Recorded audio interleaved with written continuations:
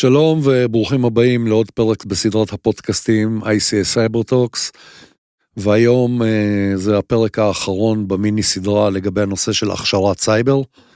נמצאת איתי אורחת שכבר בפעם השנייה כאן, פעם הראשונה הייתה באולפן ערב טיסה, לפני שעשתה רילוקיישן, ברוקס-Kempler, המנכ"לית של אלנה, מרצה רשמית בארץ בעולם של הסמכות של CISSP ו-HCISPP, נשיאת הצ'פטר הישראלי של ISC בריבוע.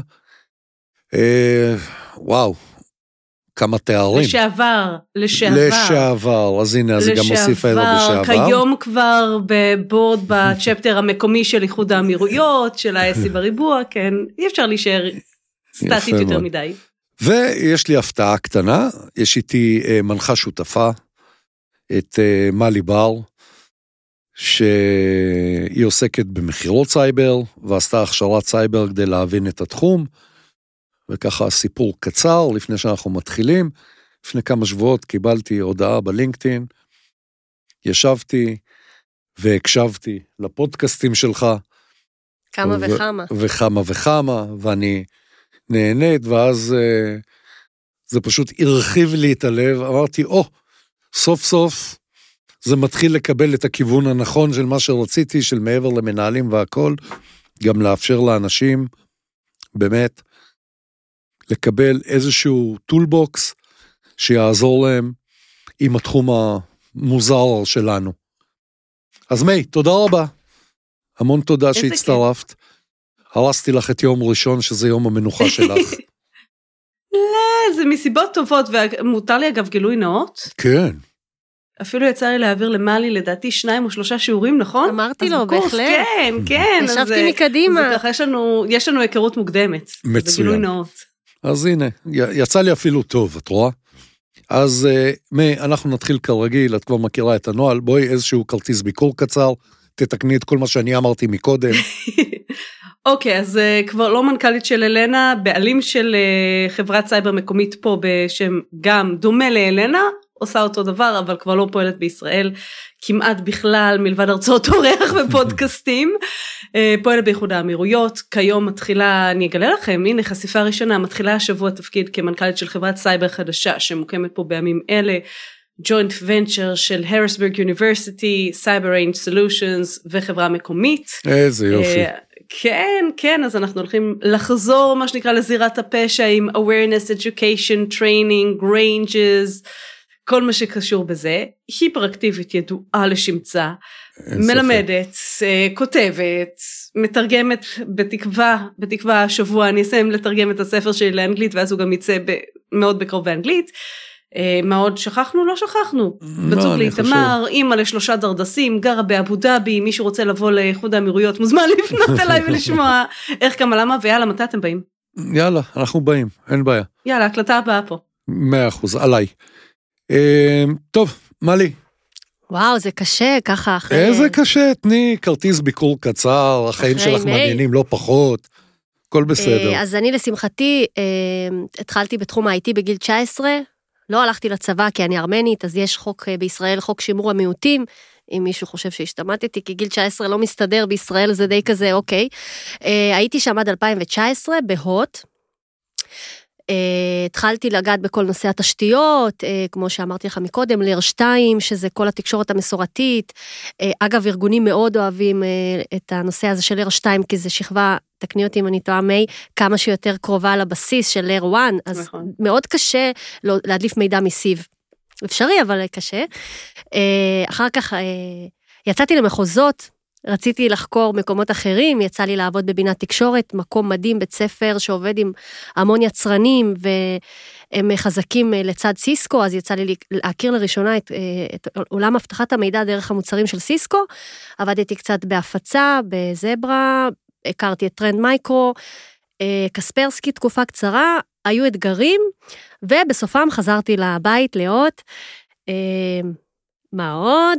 יש לי 5 ילדים, שזה האתגר המשמעותי בחיים, ואני גם כמוך מדברת הרבה, לא מדברת הרבה, אבל עם המון פשן ותשוקה ואנרגיה, לידור, וגם עשיתי כמובן את הסיסו, יחד עם ה-DPO, ה-Data Protection Officer, שזה פחות מעניין, אבל זה הולך בד בבד, אין מה לעשות, הסבירו לנו שזה ראייה הוליסטית, כי הסיסו צריך להבין את השפה של הגורמים הללו. טוב, זהו, אני אפסיק. לא, זה בסדר גמור. אז בואו נתחיל לצלול לנושא שלשמו התכנסנו. אז נתחיל קודם כל בשאלה הכי בסיסית שיש. מהם האתגרים בנושא של הכשרת סייבר בישראל? ואת מכירה את זה מקרוב, אז...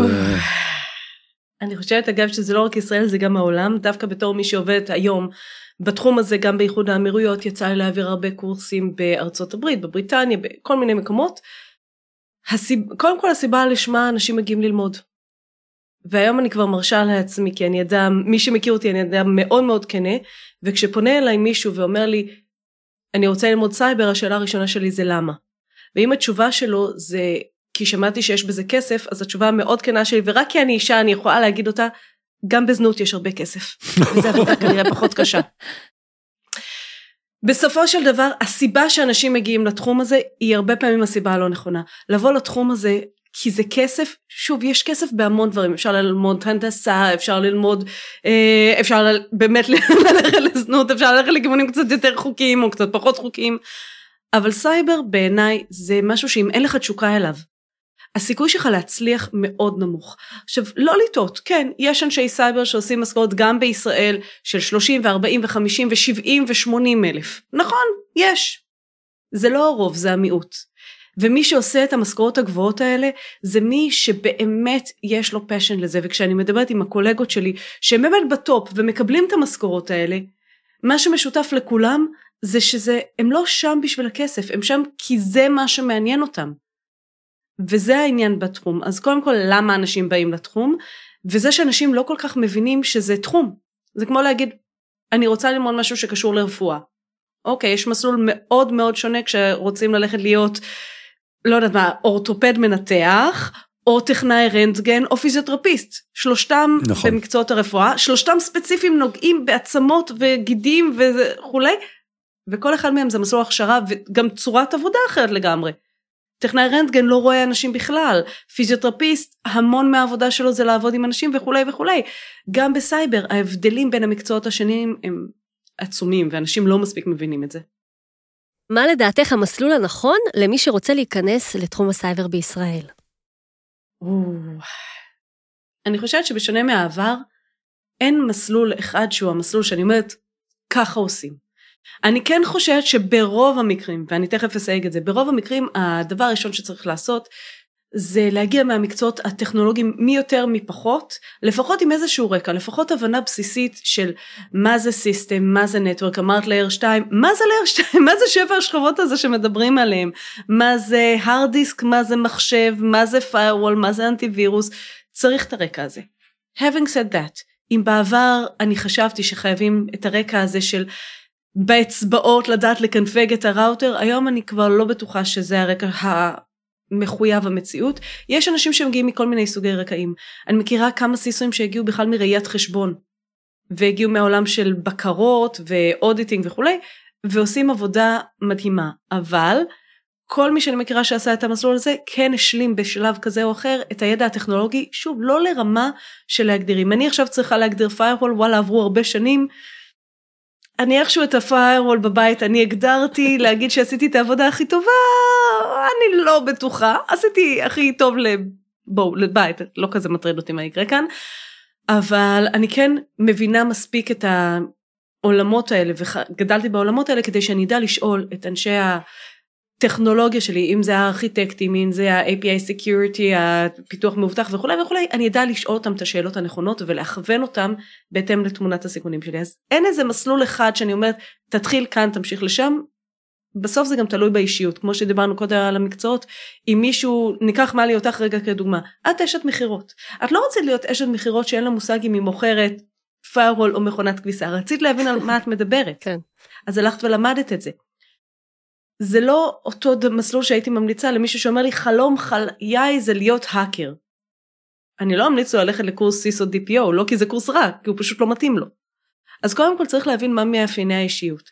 אם אדם הוא מאוד מוחצן ואוהב לעבוד עם אנשים, ואוהב, ויש לו ראייה רחבה, ראייה הוליסטית, אז כן, העולמות של סיילס, פרי-סיילס, סיסו, קונסלטינג, GRC, זה עולמות שיכולים מאוד להתאים לו. אם אדם לעומת זאת הוא סוליסט, ואוהב מאוד להיכנס למיקרו של הדברים, אז אדם כזה מאוד יתאים לו להיות penetration tester, שוב, אם הוא אוהב את זה. זה אגב הסיבה שאני לא אהבתי להיות penetration testerית, עשיתי את זה, למדתי את זה, עבדתי בזה, לא אהבתי את זה כי זה מנוגן למבנה האישיות שלי, לא הבנתי את זה אז, לקח לי הרבה שנים להבין למה לא אהבתי את זה, מה זה, כולם אומרים שזה הכי מעניין, אותם, לא אותי זה לא מעניין, כי זה מיקרו ואני אדם של מקרו, אז זה באמת להבין מה המקצועות השונים, ומה מעניין, ואיפה רוצים גם לראות את עצמך בעתיד. אפשר להעלות סוגיה מסוימת שככה תמיד משהו כנה. בקורס מדברים הרבה על האסטרטג, שהסיס הוא אסטרטג והוא מוביל איזושהי ראייה, ויש אנשים, גם אני לפעמים מרגישה את זה, שחסר לך את הנדבך האישיותי הזה, להיות בשולחן הנהלה, לדפוק על השולחן, או המסר הגברי שאומרים תמיד לדפוק על השולחן, יש לא בדיוק תדפוק על השולחן, אבל לקבל דברים ולהשיג ולהסביר מדוע אתה בתעדוף כזה וכזה, או למה צריך עכשיו. פעם איזשהו ארגון אמר לי בפגישה, שהוא רוצה לשים EDR, אין לו כסף, הוא רוצה לשים על חצי מהעמדות EDR, אז הפריסל אמר לו, זה כמו להיות עם עין אחת. אז כאילו כל מיני דברים, והוא אמר את זה כנראה מפעד זה שאין מספיק תקציב. אז כאילו, איך אתה יכול לרכוש את האישיות האסרטיבית הזאת, כי זה קריטי, נכון? לאישיות של הסיסו. זה קריטי. בזמנו כשהייתי מובילה את קורס סיסו, אחת השאלות הראשונות שהייתי שואלת, הייתי נכנסת לכיתה, שלום, קוראים לי מי, אני מנהלת את הקורס, ואז הייתי שואלת את כולם, הייתי עושה תמיד סבב היכרות, אבל הייתי מתחילה לפני הסבב היכרות, למי פה יש תואר במנהל עסקים? ותמיד היה את מי שהצביע בכיתה ואמר, התכוונת מדעי המחשב? לא, התכוונתי מנהל עסקים. לא כי אני כזאת חזקה באקדמיה ואוהדת אקדמיה, אני כן, אבל לא בגלל זה. לא התואר מעניין אותי. בדרך כלל, כמובן בהכללה, מי שהולך לתואר במנהל עסקים זה אדם שרוצה להבין את הצד העסקי.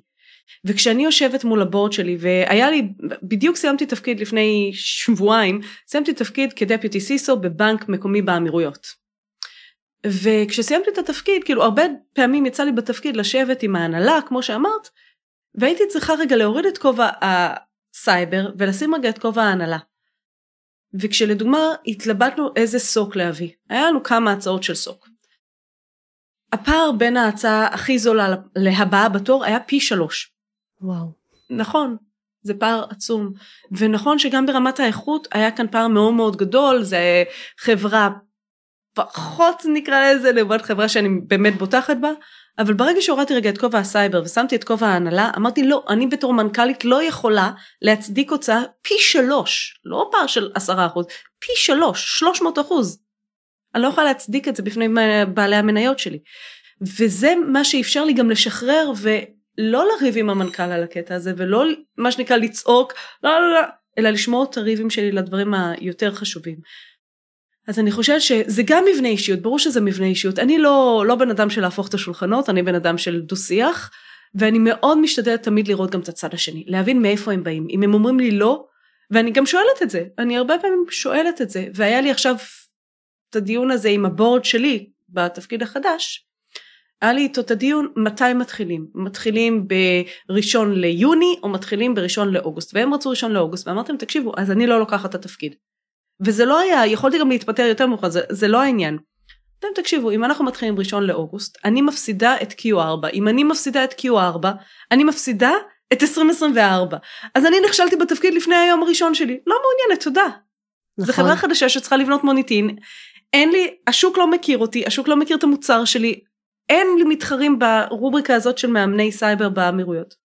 אולי עכשיו ייכנסו, אולי עשיתי טעות, לא, סתם מוזמנים להיכנס, אין לי בעיה. ובסופו של דבר, אם אני לא יכולה לעשות את התפקיד שלי כמו שאני רואה לנכון, אז אני לא אעשה אותו, ואגב, יצא לי כבר להתפטר בדיוק על האירועים האלה. אז זה גם אישיות וגם ניסיון. אני רוצה לחזור שנייה לשאלה הראשונה של מלי, בנושא של איך נכון להיכנס, או איך נכון להצטרף לעולם הזה שלנו. ואני פשוט אחלק את זה טיפה אחרת, כי אז יהיה לנו יותר קל. אחד, חבר'ה צעירים, סיימו אוניברסיטה, למדו מדעי המחשב, לא למדו מדעי המחשב. ואומרים, אוקיי, אני רוצה להיכנס לתחום הסייבר. זה אני מניח מסלול אחד, ואנחנו מיד נשמע מה את אומרת על זה. מסלול שני, זה חבר'ה שבאמת באו מתוך הסיסטם, באו מתוך התקשורת, ואומרים, אוקיי, אני רוצה לעשות את ה-next step, ולמעשה, אני גם ככה עוסק בכל מה ששייך לעולם של סייבר בצורה כזאת או אחרת, כי כל היום נותנים לי פקודות מה לעשות, ואני באמת רוצה לקחת את זה הלאה. ואז אנחנו מגיעים גם לנושא של כאלה שבעולם שלי לפחות, שהולכים ועושים את ההסבה מה-IT ל-OT. אז את האחרון אנחנו נעזוב כרגע בצד, כי אנחנו עוד נדבר על זה, אבל השניים הראשונים, זאת אומרת, בחור צעיר, בחורה צעירה, רוצים להיכנס לתחום, הלכו ולמדו באוניברסיטה, או שיש להם איזושהי הכשרה מינימלית כלשהי, ולמעשה זה פחות או יותר מסקרץ'. כן. What then? תראה, קודם כל אתה מתאר כאן מצב מאוד אופטימי, שהגיע אליי אדם שכבר עשה תואר כלשהו, במקרה הטוב תואר שקשור לדוגמה מדעי המחשב, ולדוגמה במצב הזה בדרך כלל הגיעו אליי אנשים שעשו תואר במדעי המחשב, הנדסת תוכנה, דברים כאלה, הבינו שהם לא אוהבים תוכנה, וכן רוצים לנצל את הידע ורוצים ללכת לכיוונים של סייבר. כאן אני אולי אאכזב אותם, או לא אאכזב אותם, אבל אני אגיד, תקשיבו, יש לכם כאן מטען. מטען טוב. בואו נשתמש במטען הזה. בואו נלך בסייבר לאזורים שבהם יש לכם יתרון תחרותי לעומת אנשים אחרים, ואז באמת הייתי מכוונת אותם לעולמות של פיתוח מאובטח לדוגמה.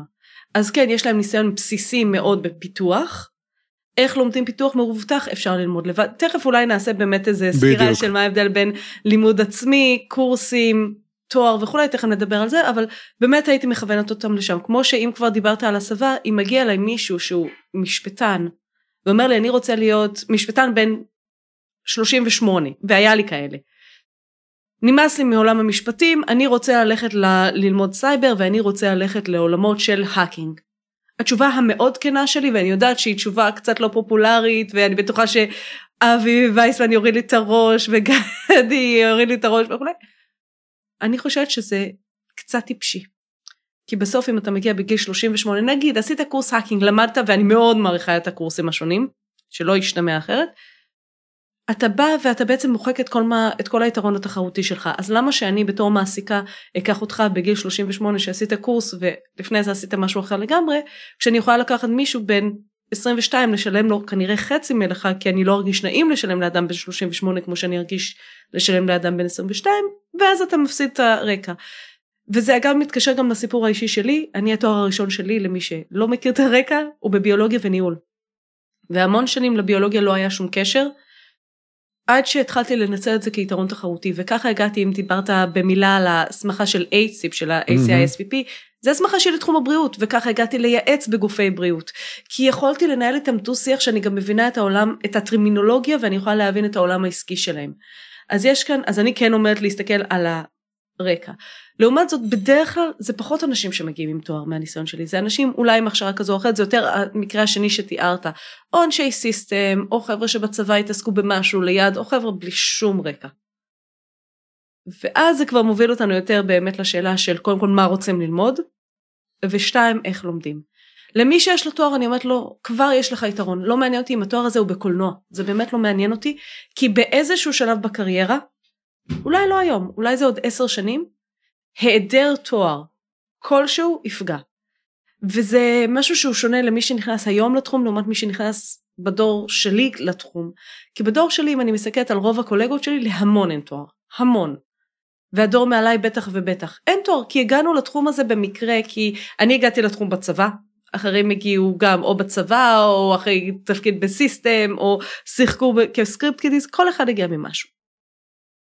אני כן רואה שזה נהיה יותר ויותר קשה, בעיקר בעבודה מול חברות בינלאומיות, בעיקר בעבודה בחול.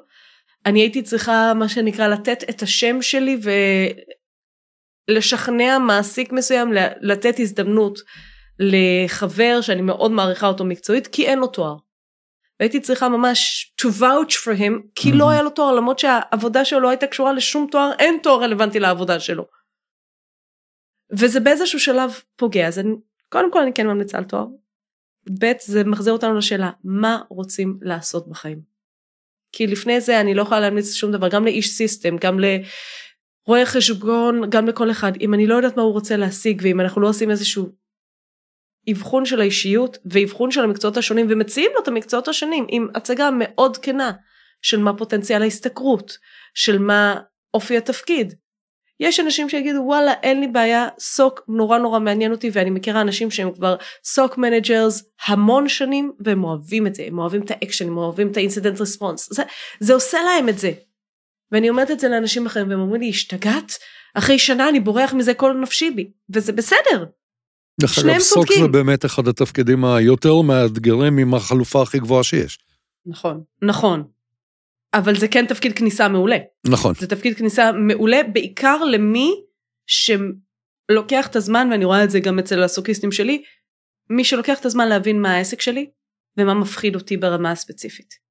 כי מה שמפחיד אותי, סתם, בבנק באמירויות, הוא לא אותו דבר שמפחיד בבנק בישראל, הוא לא אותו דבר שמפחיד בחברת תרופות בצרפת, כל אחד יש לה דברים שונים שמפחידים אותה. כל חברה. אז אני חושבת שבאמת הדבר הראשון שהייתי אומרת לכולם לעשות, זה לבוא ולהסתכל מה מקצועות הסייבר השונים. מה מתאים לך מבחינת אישיות, ואם תרצה אני אשלח לך תכף קישור, נוכל לקשר את זה גם לפרק, לאיזשהו פוסט שכתבתי בזמנו בקהילה שלי בבטוחים אונליין, שבפוסט הזה בעצם תיארתי את מרבית מקצועות הסייבר השונים, מה זה אומר להיות במקצועות האלה, ומה מאפייני האישיות, שזה חשוב, ומה מוביל כמובן לכל דבר. אני בדיוק עובדת עכשיו על איזשהו מין מפת חשיבה, עשיתי את הקורס הזה, עכשיו אני צריכה לעשות את הקורס הזה, אני רוצה להגיע לשם, אז בוא נגזור אחורה מה אני עושה. אין כאן one stop shop. אם הייתי אומרת מה הבייסיק, אם מישהו אין לו שום רקע וכולי, הייתי אומרת דבר ראשון, תתחילו להקשיב לפודקאסטים, הפודקאסט הזה, פודקאסטים אחרים, להתחיל להקשיב, להתחיל להבין מה זה העולם הזה. מי שרוצה ללמוד עוד קצת על העולם, יכול להצטרף לקבוצות פייסבוק, טלגרם, וואטסאפ, לינקדאין, שונות. ציינתי את בטוחים אונליין, אז כאילו אני אפרגן לעצמי ואגיד בטוחים אונליין, ולהתחיל לקרוא על העולם הזה. אפשר לקחת, ואני שוב אפרגן לעצמי, כי הוא במקרה פה לידי. על הספר לקרוא שקניתי. את הספר, ברור, נכון. קניתי 4, והבאתי לשכנים. נכון, כן, נכון. בירכו אותי. איזה כיף. אז זה ספר שנקרא בטוחים אונליין, המדריך המלא להגנה עצמית ברשת. זה יותר לאנשים שהם לא מבינים, אבל הוא מכיל המון המון המון סיפורים על רשת ועל סייבר ועל מה קרה ואיך קרה והיסטוריה וכו'. זה, אני מניחה שמי שמתעניין בתחום חושב שהוא יודע, גם אני חשבתי שאני יודעת, אני כתבתי את הספר הזה אחרי 17-16 שנות ניסיון בתחום, ובמחקר גיליתי המון דברים חדשים שלא ידעתי. אז זה, ובסוף זה להתעניין, ואז להגיד וואלה, זה היה נשמע לי מעניין, אבל בעצם זה לא, וזה גם בסדר. כמו המון אנשים, נתתי משפטים קודם כדוגמה, המון אנשים ראו כנערים סוטס או law and order, ואמרו, אני רוצה להיות עורך דין. כן. והמון אנשים מגיעים לגיל 32, ואומרים, מה לעזאזל עשיתי? אני לא רוצה להיות עורך דין. אז גם הבטחת מידע, יש המון אנשים שאומרים, אני רוצה להיות האקר. נגיד אני. ואז אחרי איזה שנה אומרים, וואי, זה משעמם בטירוף. כאילו, זה היה נחמד בתקיפה הראשונה, זה היה נחמד בתקיפה השלישית. אבל אז מה? לא כיף לי. לא מעניין לי. אז כאילו זה גם, זה באמת להבין את המקצועות השונים ולהתחיל להתכנס משם. בואי באמת נדבר, אם אנחנו לוקחים את סך הכל המכלולים שיש לנו. אז אפשרות אחת זה ללכת למכללה כלשהי, כזאת או אחרת, להתחיל ללמוד ולהתקדם. אופציה שנייה זה אונליין. אופציה שלישית, שזה בא מהדירקטיבה שלי, אוטודידקטיות, שתלמד. ותלמד מאוד מאוד מקוונן, כי אחרת אתה תתפרס לכיוונים שאתה לעולם לא תסיים.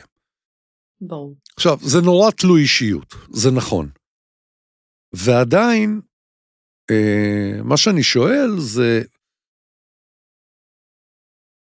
איפשהו בעולם שלנו בסופו של דבר, זה איזשהו הרכבה של שלושתם. נכון.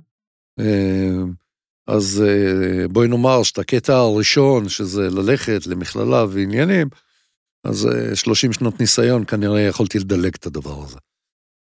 אבל אני אומר, יש היום חבר'ה,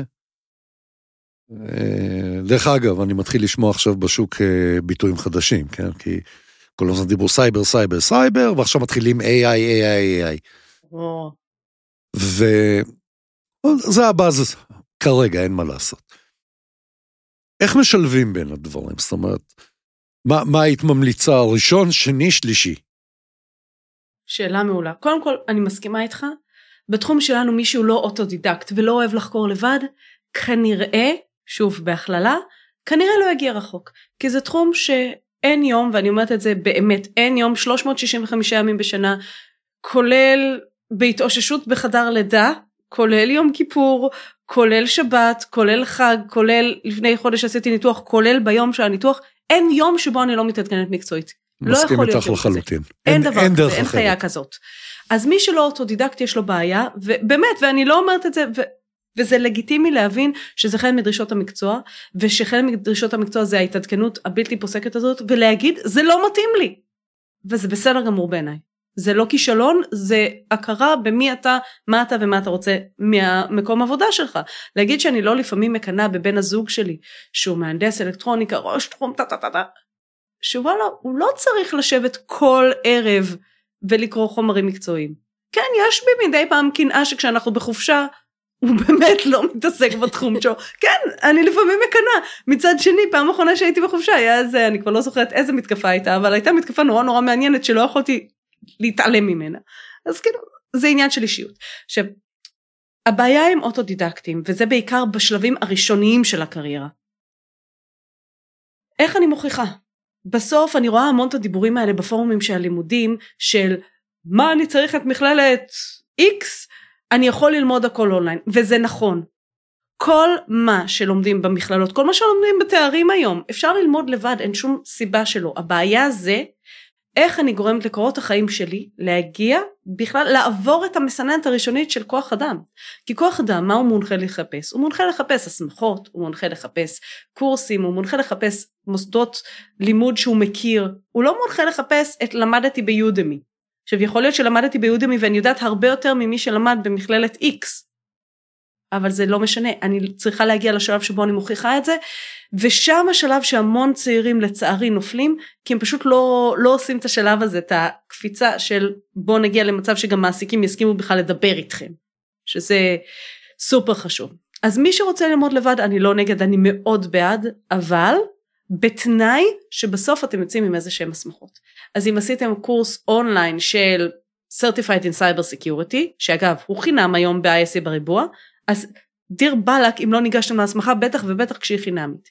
עשיתם קורס של Ethical Hacking, יופי, תקשו ל-CEH, עשיתם קורס מבוא לסייבר, תעשו Security Plus, עשיתם קורס תקשורת, תעשו CCNA, באמת לא אכפת לי איזה הסמכות, אבל תגיעו למצב שהוסמכתם, מה שנקרא שיש איזושהי גושפנקה חיצונית, ואני אגב לא מאמינה בהסמכות, אני מלמדת הסמכות, ואני אומרת, ראיתי אנשים עם המון ידע, באמת, אנשים שאני מעריצה אותם מבחינת ידע מקצועי, שנכשלו בבחינות האלה, ראיתי אנשים שאני לא מעריכה את הידע המקצועי שלהם, אבל הם יודעים לעבור בחינות, והם עברו את הבחינות האלה. אז יש שם מגבלה, זה לא, מה שנקרא, זה שיש לי תעודה יפה על הקיר, לא הופך אותי לאיזה מומחית על חלל, זה הופך אותי למצב שאני יכולה לעבור את הרעיון הראשון. אחרי זה חובת ההוכחה עליי. אז אם לומדים לבד, מה שזה לא יהיה, זה עם הסמכה. אם לומדים במכללה כזו או אחרת, לא משנה אם זה מכללת אונליין, או מכללה פיזית, או מכללה בארץ, או מכללה בחול. בארץ, ואני ארשה לעצמי להגיד, כי אני יודעת שאבי וייסמן יתארח. אני מאוד אוהבת את אבי וייסמן, אני מאוד אוהבת את CISSP, אני מלמדת ב-CISSP גילוי נאות, אני למדתי ב-CISSP עוד גילוי נאות, ובארץ, כשאני אומרת, יש לי תעודת סיסו מ-CISSP, וואלה, יש לזה ערך. אבל רק בארץ. ואגב, גם בארץ לא לגמרי יודעים להבדיל בין תעודות הסיסו השונות, ומחר בבוקר אני יכולה לפתוח קורס של 5 שעות, ולקרוא לו קורס סיסו, ומה תעשו לי? מותר לי. סיסו זה לא כלום. סיסו זה לא איזה... כן, אנחנו נדבר גם על התופעה המעניינת הזאת. תופעה עצובה, תכף נגיע אליה.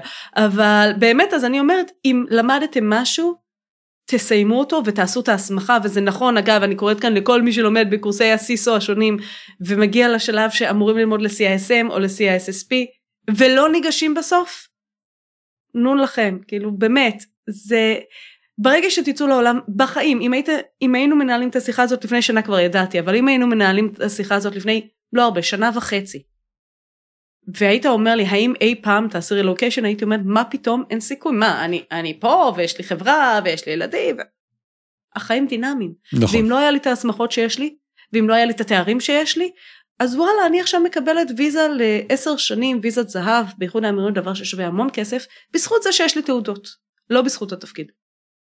אז כן, תעודות, שוב, ציינתי קודם שיש לי תואר בביולוגיה, אני כמעט פרשתי מהתואר, בערך 2/3 דרך, אני רציתי לעזוב את התואר, אני רציתי להתחיל מההתחלה, תואר במדעי המחשב, או במנהל עסקים, לא ידעתי אפילו במה.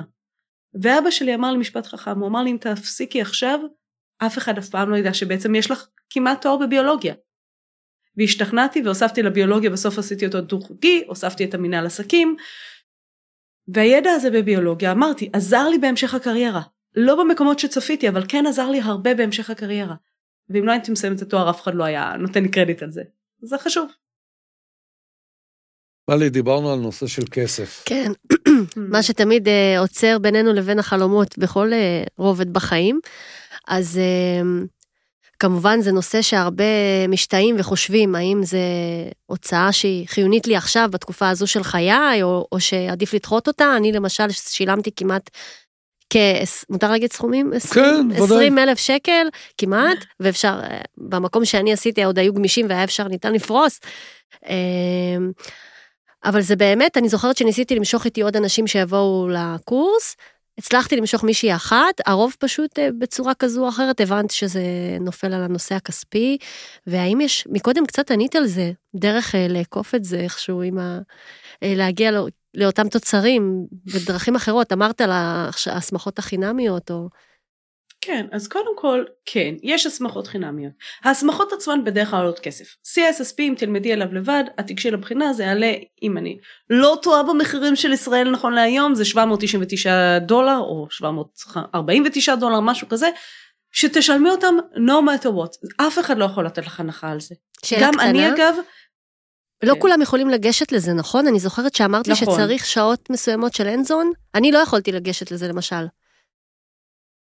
נכון, צריך 5 שנות ניסיון בהבטחת מידע, כדי לגשת ל-CISSP, אבל CISSP זאת רק הסמכה אחת מיני רבות, אז ההסמכות עצמן עולות כסף, קורסים עולים כסף, אני חושבת שבישראל יש לנו בעיה, שאנשים לא כל כך מארחים education, עכשיו אני אגיד למה אני, מארחים כלכלית education, למה אני מתכוונת, כשאני הולכת לתואר ראשון בארץ, באוניברסיטאות המוכרות, ובואו, אוניברסיטת תל אביב, טכניון, בר אילן וכו', אוניברסיטאות ש-can hold their own בחול, הן מדורגות מאוד יפה בעולם. כמה עולה שנה אוניברסיטאית? בסביבות 12, לא? 15,000, כן, בין 10 ל-15,000. זה כלום, זה בדיחה לעומת מה שעולה תואר בחול. עכשיו, זה כלום וזה שום דבר, בגלל שזה מסובסד על ידי המדינה. אבל בראש שלנו, אנחנו רגילים לשלם, מה? עולה לי 12,000 שנה אקדמית, אז מה פתאום אני אשלם לך על קורס של 3 חודשים, 8,000 שקל על CISSP? ואני מבינה את זה. אבל צריך להבין קודם כל שזה לא מסובסד בארץ, אם כבר יותר נכון להשוות את זה למכללות. עכשיו, בסופו של דבר זה מה זה ייתן לי. אם אני מסתכלת על הסמכה כמו CISSP, אני יכולה להגיד את זה ואני עומדת מאחורי האמירה הזאת, שמי שיש לו CISSP, כשהוא יבוא לשדרג את מקום העבודה שלו, הוא צריך לצפות לעלייה של לפחות 5,000 שקלים לחודש. הקורס עם ההסמכה, עם התשלום השנתי, יעלה 10,000, 11,000. אז מה שנקרא זה הוצאה שבסוף מחזירה את עצמה. אתה פודה אותה. כן, מצד שני, אני יכולה בהחלט להבין את זה שזה יקר מאוד, זה אגב חלק מהסיבה, וזה גם לפעמים לא מוצדק. יש אנשים שעשו קורס סיסו, או שזה אנשים כמוך שהם כבר עם 20-30 שנות ניסיון, שוואלה, אני לא ממליצה להם לבוא לבוטקאמפ, אני חושבת שזה מיותר, שיש להם את הידע, הם רק צריכים את ההכוונה. בגלל זה, לדוגמה, אני עשיתי משהו מצומצם, מיני קורס, שהוא רק הדגשים הרלוונטיים. זה לא חוסך את הלימוד העצמי. זה ממש לא חוסך, זה לא נועד לחסוך את הלימוד העצמי. זה נותן לתת דגשים תוך כדי הלימוד העצמי, לבריאות. תודה. זה נועד לתת את הדגשים, כדי שמי שיודע ללמוד לבד יוכל לגשת לבחינה. אז הצד הכלכלי אני לא לגמרי מקבלת אותו, בואו, אנחנו בתחום מאוד מאוד משתלם כלכלית. אני לא חושבת שמישהו בגלל הצד הכלכלי באמת לא יוכל לעשות את הבחינה, ואם כן, אז אפשר לחסוך לזה, אפשר להגיד, אוקיי, אני רוצה להתקדם במקצוע, אני צריכה סתם 10,000 שקל בשביל לעשות ההסמכות שאני מתכננת, אני כל חודש אשים X כסף בצד, וכמו כל חיסכון אחר, אשים חיסכון לטובת הקריירה שלי. ואני חושבת שזה ראוי ונכון, אני שילמתי על התואר הראשון ועל התואר השני שלי, די בעצמי, תוך כדי קבע, תוך כדי משרה מלאה, אחר כך, וזה היה משהו שתיעדפתי אותו. האם הייתי מעדיפה להיות חודש בתאילנד? אולי, אבל לא יכולתי גם וגם. כמו שנאמר בזמנו, ההבדל בין לתת דגים ללתת חכה. נכון. ושוב, זה מי שרוצה, שרואה את הקריירה שלו לאורך שנים בתחום, אז צריך, אני עכשיו נגיד, אחד הדברים שאני עובדת עליהם, ואני עובדת על זה מתוך צורך אמיתי שלי, אחד הדברים שאני הרגשתי אחרי ה-CISSP, זה אוקיי, ועכשיו מה? מה אני לומדת? מה ה-next step שלי? אני מאוד מאמינה ב-lifelong learning. עכשיו, אני לומדת גם המון דברים שהם כאילו לא קשורים לסייבר. דברים בעולמות הניהול, דברים בעולמות השיווק, בכל מיני עולמות שמבחינתי נותנים לי עוד כלים בסל הכלים שלי. אבל אני כן חיפשתי קורסים מתקדמים למנהלים סביב נושא הסייבר, לא כל כך מצאתי, ולכן אני מפתחת כאלה עכשיו, זה יהיה בייחוד האמירויות, צר לי. מי שרוצה מוזמן לבוא לבקר. אבל באמת זה משהו שאנחנו עובדים עליו כבר צוות, גם אני וגם בארצות הברית, אנחנו עובדים על דברים כאלה, כי אמרנו, אוקיי, מה ה-next step שלי? גם אני רוצה להמשיך ללמוד, ולהתפתח ולהתקדם בתחום. בואי נדבר שנייה על נושא שהוא מאוד מאוד כואב, וזה הנושא של ההסמכות. כי יש הסמכות שהן אמיתיות, יש הסמכות שהן ליד, יש הסמכות שהן אולי, דווקא בגלל הסכומים שמלי מקודם דיברה עליהם, אז זה פותח פתח לכל מיני שנכנסים לסיפור הזה. ומגיע עכשיו מישהו, אומר, אוקיי, אני רוצה לעשות את ההסמכה הזאת, מצוין. איך הוא יודע ממה להיזהר? כי כל מישהו ידבר איתו, יגיד לו שהוא the best of the best. אז אני כן רוצה לחדד, זה לא הסמכות, כי הסמכה זה משהו שהוא מוכר בינלאומית לדוגמה, CISSP, CCNA, CCSA וכו'. זה הסמכה מבחינתי, קורסים. כן, כן, אני מדבר על הכשרה לקראת, כן. על הכשרות, בדיוק. אז קודם כל אני אסתכל בכל הכשרה, וזה לא משנה מה הטייטל של ההכשרה. קודם כל מי מלמד? מי מלמד? מכללה שמכבדת את עצמה מבחינתי, זו מכללה שתבוא ותתגאה במי האנשים שהולכים ללמד את הקורס, ואתה יכול לבוא ולראות מי רשומים שם, ואתה רואה אנשים מכובדים, אנשים מוכרים, ואם אתם לא מכירים בתעשייה זה בסדר, אז כתוב שם ערן שחם, תגגלו, מי זה ערן שחם? כתוב שם נדב נחמיאס, תגגלו מי זה נדב נחמיאס, כתוב אורן אלימלך, תבדקו מי זה אורן אלימלך, שימו לב, שמתי כאן שוויון כל המכללות שאני מעריכה, כן, יפה מאוד. אני משתדלת, לא באמת זה, כולם אנשים שאני מעריכה, ובאמת זה חשוב, אז קודם כל אני בודקת מי מרצה. דבר שני, אני אבקש, ובמכללות הטובות, ייתנו לי להיכנס לשיעור ניסיון, ויתנו לי בהפסקה לדבר עם תלמידים, לא מספיק לי לשמוע אונליין. אם אני מצליחה לדבר עם אנשים שכבר נמצאים בתעשייה, ובואו, כולנו נורא נגישים. כולנו נורא נגישים. אני לא יכולה לדבר בשם כל התעשייה, ואני יכולה לדבר בשם אילן קומברובסקי, שאני יודעת שהתארח כאן, ואני, ועוד רבים אחרים, וגדי, וכל כך הרבה, אני באמת לא רוצה נכון. סתם זה. כל כך הרבה אנשים מוכנים לתת מזמנה ומרצם, תתייעצו, תשאלו, קיבלתי הצעה ללמוד X במכללת Y, ממליצים, לא ממליצים, שימו לב גם אם מגיבים לכם על השאלה הזאת, אם מגיבים לכם, למדתי במכללה והיום ונורא, ואתם רואים שזה בן אדם תסתכלו בלינקדאין שלו, עבר 18 עבודות בחצי שנה, אולי הבעיה לא במכללה, רק אומרת כזה בעדינות, ואם לעומת זאת ענה לכם אדם שהוא סיסו בחברה מוכרת, או צ'יף whatever, וואלה, לשאול אנשים שמתעסקים בכוח אדם, אם יש לכם את הנגישות אליהם, את מי אתם מעריכים?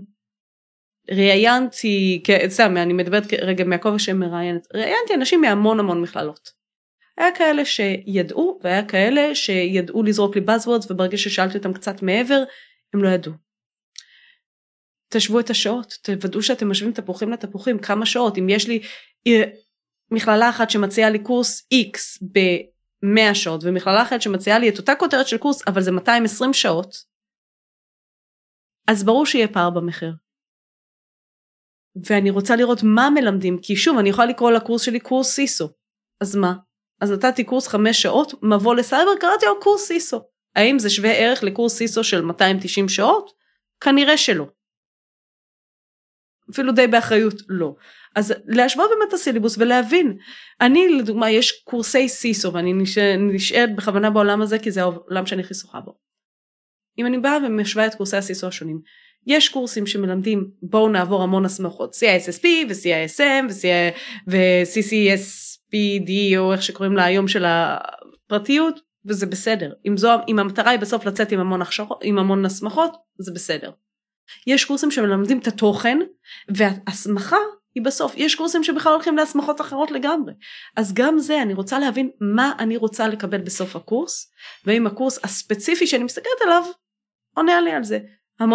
אני כאילו, אם אני מסכמת את זה רגע, מי המרצים נותנים לי להיכנס לשיעור, ולפגוש את האנשים שלומדים, המלצות בתעשייה, מטעם אנשים שהם באמת עובדים בתעשייה, ולא היו סטודנטים לפני השד יודע מה, ולא הצליחו, או כן הצליחו, אבל אם הם עובדים כבר בתעשייה, בסדר גמור.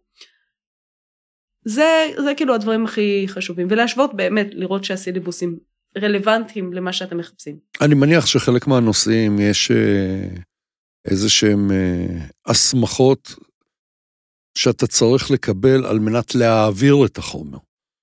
זאת אומרת, מטעם גופים מסוימים. וזה אחד הנושאים שנתקלתי בהם פה בארץ, הייתי די בהלם, אני חייב לציין, שמסתבר שגופים באים ומציגים את עצמם, כמי שיש לו הסמכה, והם לא בכיוון בכלל, זאת אומרת, אתה מסתכל אחרי זה באתר, ואתה רואה שהם לא שם. נכון, יותר מזה, כמות האנשים בארץ ששמים בלינקדאין שלהם, לדוגמה, שוב, CISSP, והם לא עברו והם אפילו לא ניגשו לבחינה, היא אסטרונומית. באמת, וואו. בישראל יש 400 מוסמכי CISSP, זה מה שיש. זהו? אם תחפשו, כן, 440 אולי 420, משהו כזה. אני יכולה, אגב, המספרים מפורסמים, זה לא מספרים שלי, יכולים להיכנס לאתר של ISC ולראות. אפשר אגב להיכנס לאתר של ISC, ולשים שם משפחה ולבדוק האם יש תעודה. מצד שני, אם תחפשו בלינקדאין, ישראל, CISSP, תגיעו לכמה אלפים. הפער הזה, כמות האנשים שאני שומעת שמרצים CISSP, מה לעשות, יש בישראל 4 אנשים שמוסמכים להעביר CISSP על ידי ISC העולמית. 4, זה הכל. דודו ברודה, נדב נחמיאס, יניב אבולוב ואנוכי. זהו, זה מה יש. כל אדם אחר שמלמד CISSP יכול לעשות את זה, אבל הוא לא מרצה רשמי של ISC. יש בארץ אך ורק 2 גופים שמותר להם להעביר, C-Security ואנוכי. כל גוף אחר שמלמד CISSP, זה לא הסמכה רשמית. זה לא אומר שהמרצים האלה, או ההסמכות האלה לא טובות. זה אומר שהם בונים את הקורס בעצמם. עכשיו, כשאני בונה, ואני יכולה להגיד את זה גם מהכובע של מרצה של ISC, גם מהכובע של OTP, של Official Training Provider של ISC, וגם מהכובע מה לעשות של אחת מכותבי ההסמכה 2021. כשאני כתבתי את ההסמכה 2021, כשסיימנו לכתוב, עשינו סמינרים לכל המרצים בעולם, מה אנחנו מצפים שהם ילמדו, איך הם אמורים ללמד, הם מקבלים קיט מלא, אגב, הקיט נשלח למרצים ולא לגוף, C-Security לא מחזיקה את המצגות, מי שמחזיק את המצגות זה 4, כל אחד מאיתנו יש לו את המצגות, אני לא יכולה, אסור לי לפי החוזה, אסור לי לתת את זה למישהו אחר, ואז אני מקבלת מצגות, עם הסבר, אם יש לי שאלה, אני לא בטוחה משהו, איך ללמד או מה לעשות, יש הדרכות, אני העברתי על הפרקים שאני כתבתי, אני העברתי את ההדרכות של מה ללמד, מה הדגשים, מה חשוב, מה לא חשוב, ממש העברנו את זה.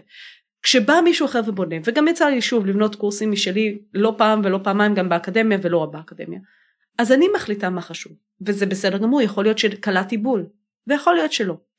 העניין זה שמי שמעביר CISSP, בהנחה כמובן שהוא ניגש, כבר נתקלתי גם במקרים כאלה של אנשים לא מוסמכים CISSP שמלמדים, רק אומרת, זה אנשים שלוקחים את החומר, לוקחים את הספר, קוראים אותו ומחליטים מה לדעתם חשוב. הם לא יודעים איך הבחינה נראית, הם לא יודעים איך היא נראית נכון להיום.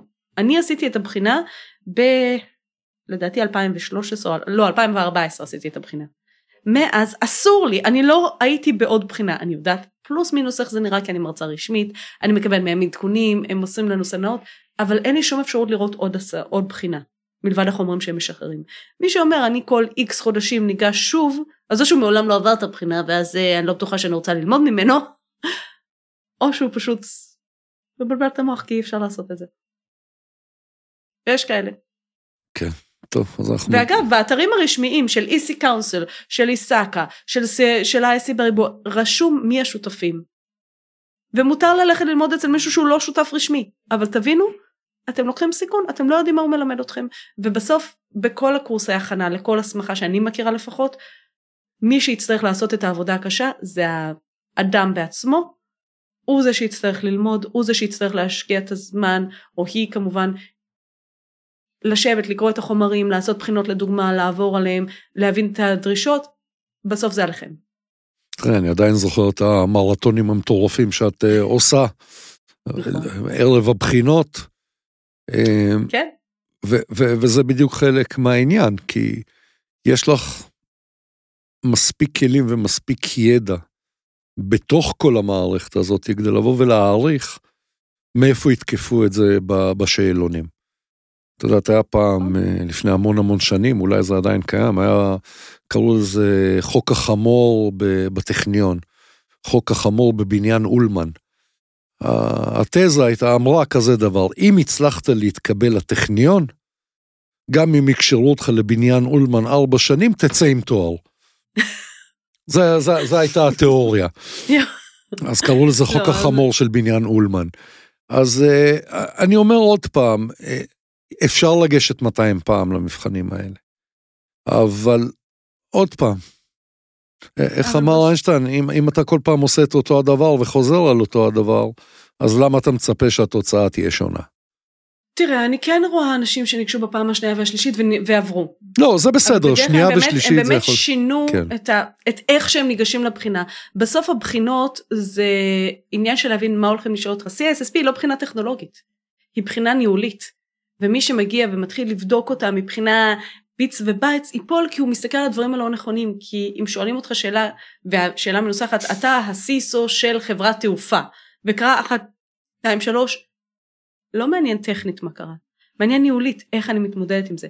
וזה אתגר מאוד גדול. אני זוכרת, אגב, דיברת על ללמוד את הדברים הנכונים, אני לפני שלמדתי לבחינה, משום מה החלטתי שבקריפטוגרפיה, בהצפנות, הם הולכים לשאול אותי, וזה היה החשש שלי, שהם הולכים לשאול אותי על הביץ והבייץ הטכני. אני ישבתי ושיננתי את האלגוריתמים השונים, כמה סיבובי הצפנה יש במפתח, כמה אורך, כמה ביטים במפתח של זה ושל ההוא וזכרתי את זה בעל פה, ולא הייתה אף שאלה כזאת.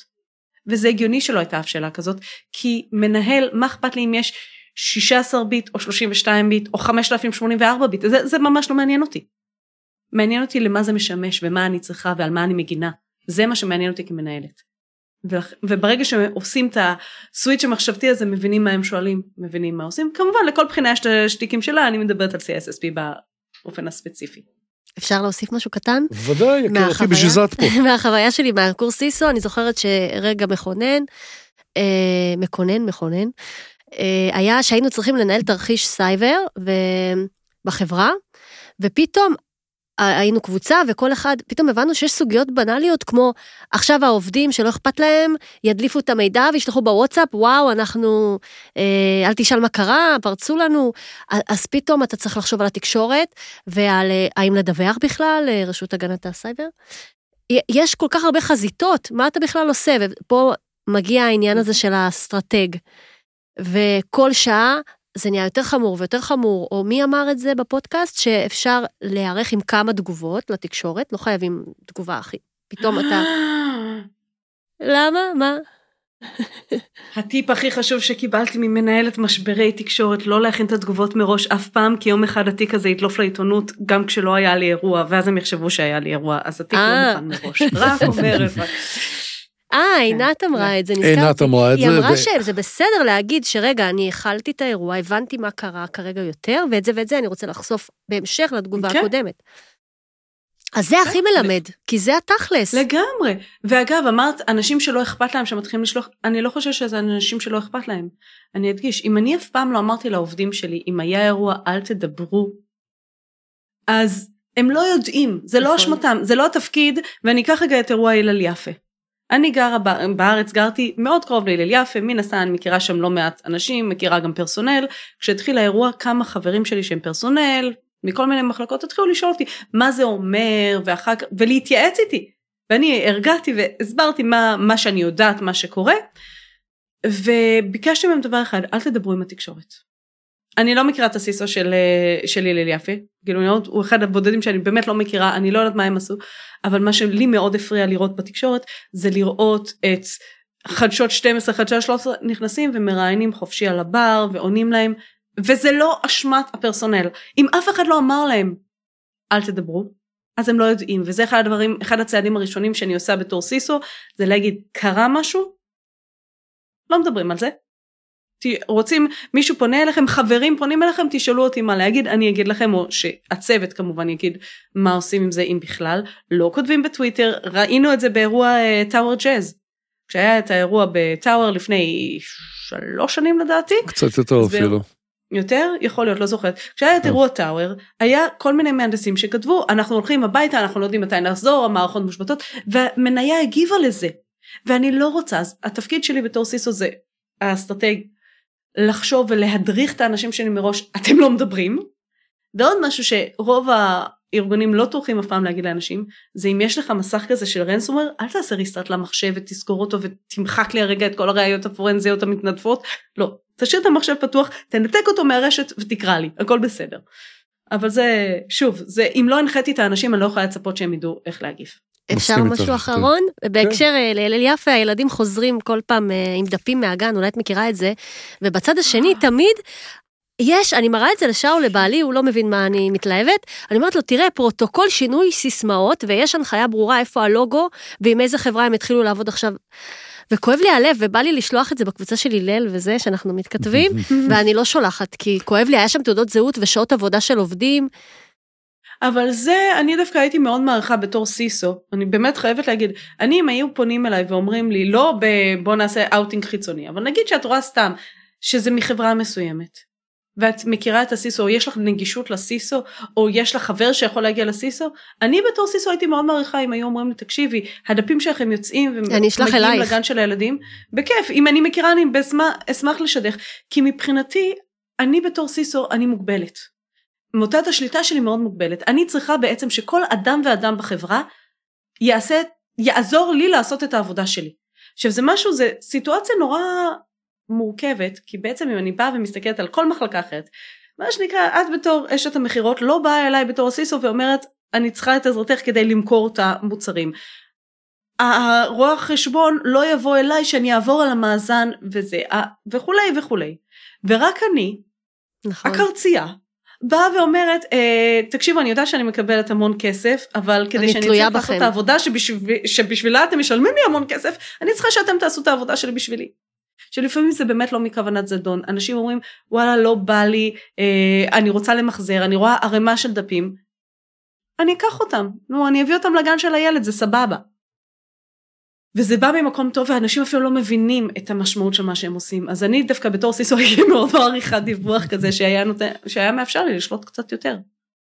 כן, אני מסכים לחלוטין, ואנחנו גם רואים את זה בקבוצות, שפתאום מישהו זורק שאלה, במיוחד החבר'ה שקצת מחטטים יותר בתוך הדארק. מי הסיסו של? אף אחד לא שואל אותו למה ולא זה, כי זה כבר ברור לנו לחלוטין. לכן, אנחנו, אוקיי, זה וזה, או תפנה אליי בפרטי, ובאמת מנסים להוריד את זה כמה שיותר, לא להפוך את זה לאיזשהו דיון שלם, שרק יעשה נזק יותר גדול. בדיוק. שאלה אחת לפני הסוף. מייצ'וק, אם לא שמת לב, אנחנו כבר בסוף. כן, אני רואה. כי החברים שלך הגיעו, כן, ראינו אותך מנופפת להם. לא, זה לבת שלי דווקא שבאה והתגנבה פנימה. מצוין. החיסרון בלעשות פודקאסט בסוף שבוע. כן, ואנחנו מקבלים את זה באהבה. מלי רוצה עכשיו לדעת, במה כדאי לה להתמקצע הלאה, מה הטרנדים שהולכים להיות בעולם הסייבר, בשנתיים 3 הקרובות. על מה היית ממליצה? אני יודע שהתקלתי אותך. לא התקלת, אני מנסה לחשוב כאילו אם לדבר מדם ליבי. אז מדם ליבי זה לגמרי עולמות, גם API security. API security זה סוגיה נורא משמעותית, למי שלא מכיר טיפונת את עולם ה-API, כשנכנסים, ואני, אגב, אני אומרת את זה, כי אני יודעת שיש אנשים שלא מבינים מה אני אומרת, כשאני אומרת API Security. אז כשאני אומרת API Security, כשאני נכנסת לדוגמה לבנק, או אני נכנסת לאתר, מזמינה טיסה ב2,000 שקלים, ואז פתאום קופץ לי חלונית קטנה של אימות דו-שלבי, שנשלח לי בינתיים SMS. זה כי בין החברת תעופה לוויזה שלי, יש באמצע עוד קישור. אז בעצם החברה תעופה מקושרת ויזה, שמקושר לבנק שלי, שמבקש קוד אימות, ששולח אליי קוד אימות, כל הדברים האלה זה בעצם קישורים שנקראים API, לארגונים היום יש עשרות API, זה בעצם ממשקים קריטיים. עכשיו אם אני לצורך העניין לקוחה של בנק X, ואני לא מקבל את ה-SMS בזמן, ולכן מחיר הטיסה שלי עולה, אני אבוא בטענות, אני אגיד מה קרה. אז הנושא הזה של API Security, זה נושא שהמון ארגונים, רק מתחילים להבין מה המשמעות שלו. יש הרבה פתרונות, חלקם טובים יותר, חלקם טובים פחות, אז אני באמת חושבת שזה מאוד משמעותי לנסות להגן על המקום הזה. זה מתקשר גם לנושא הבא של third party risk management, בעצם לנהל את הצדדים השלישיים שלי שהופכים להיות גורמי מפתח. אני תמיד צחקתי כאילו על הבנק שעבדתי בו, שבעצם בואו אנחנו לא בנק, אנחנו אפליקציה יפה, שמאחורי יש כמה עשרות רבות של אפליקציות אחרות שעוזרות לנו להיות בנק. כל אחת מהן היא רכיב קטן בפאזל, אנחנו רק יודעים לחבר הכל יחד יפה. אז בעצם זה עולמות שהייתי מאוד מסתכלת עליהם, בעיקר בעולמות ההייטק, פינטק וכולי, עולמות ה-application security וה-API security וה-third party, לצידם application security, שזה נושא כואב כבר הרבה שנים, זה שלושה שכנראה הרבה פתרונות, הרבה ארגונים עדיין אין להם פתרונות, ולכן יכול להיות מאוד מעניין. מצוין.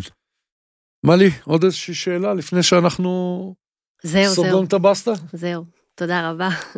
אז יקירה. ואוי, לא אמרתי, AI Security, זה רק עניין של זמן, הסטארט-אפים כבר קמים, אי אפשר לא להגיד AI, האמת שהתפלאתי, אבל אמרתי, אני יודע, אולי מתעלמת בכוונה.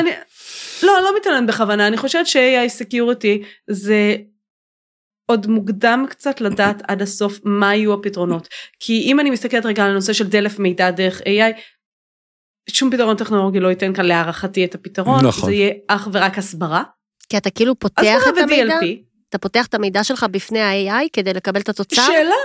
שאלה, אני לדוגמה אומרת כאילו יש דברים שהם בעייתיים, אם אני עכשיו מעלה סתם, אם אני אקח עכשיו את התוכנית העסקית שלי ואעלה אותה לא משנה, לצ'אט GPT ובקש תעשה לי עם זה משהו, אני נתתי לו רגע את התוכנית העסקית שלי. נכון, וואי זה מעולה עבור הצ'אט. הוא יכול לעשות עם זה מה שהוא רוצה.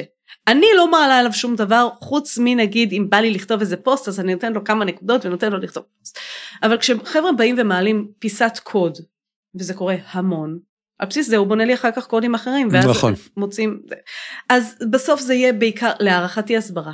כל שאר הדברים שקשורים ב-AI, אני חושבת שאנחנו בתחילת המהפכה הזאת, יהיה המון סטארט-אפים, כבר אני רואה סטארט-אפים שקמים כפטריות אחרי גשם, אבל עוד לא באמת יודעים מה הבעיה, ולכן עוד לא באמת, אני מרגישה כסיסו, שאני עוד לא באמת יודעת מה הבעיה, ואני עוד לא יודעת מה הפתרון שאני מחפשת להתמודד עם הבעיה, אז עוד קצת קשה להמליץ לאנשים, לכו תלמדו AI, תתעסקו עם זה, זה הכי כיף ביקום, אני חיה שם, אבל פחות אני יודעת עוד להגיד איך זה ינוצל. אני מסכים איתך לחלוטין, במיוחד בתור מי שבהגדרה, תמיד מסתכל קודם כל על מרחב הבעיה, ורק אחר כך על מרחב הפתרון. אנחנו עדיין לא יודעים להגדיר מה הבעיה. זאת אומרת, אנחנו רואים המון דברים, שומעים המון דברים, מאמירות שהן ברמה של, אוקיי, זה יהרוס את האנושות עד לנסות לבוא ולקבוע איזה שהם חוקים מינימליים לשימוש בטכנולוגיות האלה. זה הכל בחיתולים. יש כרגע באז, הבאז הזה הוא לטובת משקיעים. היום גם חברות שעוסקות בסייבר, חייבות לשים איפשהו AI בתוך הסיפור, כדי שמישהו ישקיע בהם, אחרת זה לא ילך. ברור, וזה בסדר, זה כלים מדהים. כן, לא בסדר גמור. יקירה, מה את רוצה שיקחו מהשיחה הזאת?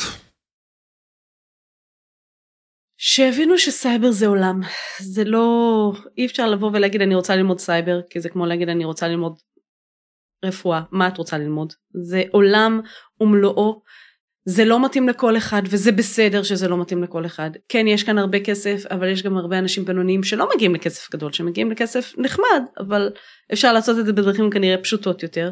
אני לא חושבת שמישהו הולך לתחום כלשהו, לא משנה בכלל מהו מתוך ראייה, אני רוצה להיות אשת סייבר בינונית, או אני רוצה להיות מעצבת גרפית בינונית, או אני רוצה להיות ארכיטקטית בינונית. הולכים לתחום כדי להיות טובים בתחום הזה.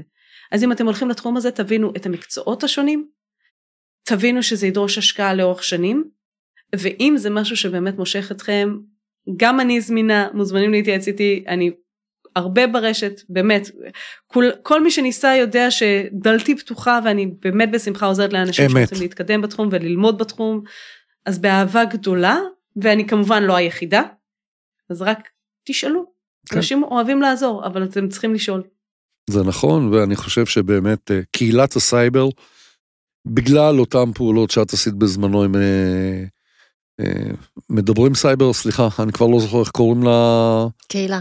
בטוחים אונליין. בטוחים אונליין. כן, אבל יש רבים אחרים, אני לא יכולה לא לציין כאן את גדי אברון, ושגדי אגב למי שלא מכיר, גדי לא מלמד, וגדי יש לו קבוצה שהיא רק סביב הנושא של לימודי סייבר, ואבי וייסמן שנותן מזמנו, והילל קוברובסקי שנותן מזמנו, נכון. באמת יש המון, ועידון נאור, וכמובן גם בטוחים אונליין, שאנחנו באמת משתדלים לעזור לכמה שיותר אנשים. אז אני אומר, זה באמת קהילה מאוד מאוד חזקה, וקהילה שמאוד מאוד תומכת ועוזרת.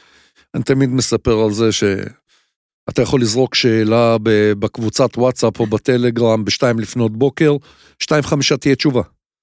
אני לא יודע מי חי בעולמות האלה. לא, אנחנו פחות לא, אני אומר בכלל. אבל בפייסבוק כן. כקהילה, בתפיסה של קהילה. אני חושבת שזה מאפיין את קהילת הסייבר הישראלית, בעיקר אגב, היא מאוד חסרה לי פה באמירויות. אני כן נמצאת כאן בפורומים וכולי, אין את הערבות ההדדית של אחד בשביל כולם, כולם בשביל אחד. אין את זה, אני גם מדברת עם קולגות בארצות הברית, זה לא אותו דבר. אולי כי אנחנו קטנים וגדלנו יחד באותו המסינג ולחמנו בשוחות והיינו באירוע שירביט יחד ובסטאקסט היינו ערים כל הלילה לראות מה קרה, אולי בגלל זה, אבל יש משהו אחר בקהילה הישראלית שהוא מחמם את הלב. מצוין. מי, המון המון תודה על הזמן, ושוב פעם שהפרענו לך ככה בסוף שבוע. מלי, תודה רבה שהצטרפת. תודה רבה, תודה רבה. היה כיף גדול. ואני מחכה לך יקירתי, אז בזה שאת באה ל-24 שעות לא עוזר לי, אבל בפעם לשבוע הסייבר את לא תגיעי? כנראה שלא, אולי לגיחה קצרה, אם כן אני אעדכן כמובן. מצוין. בסייברטק אני אהיה. תודה רבה. חברים, תודה רבה. והמשך סוף שבוע נפלא. תודה גם לכם. ביי ביי.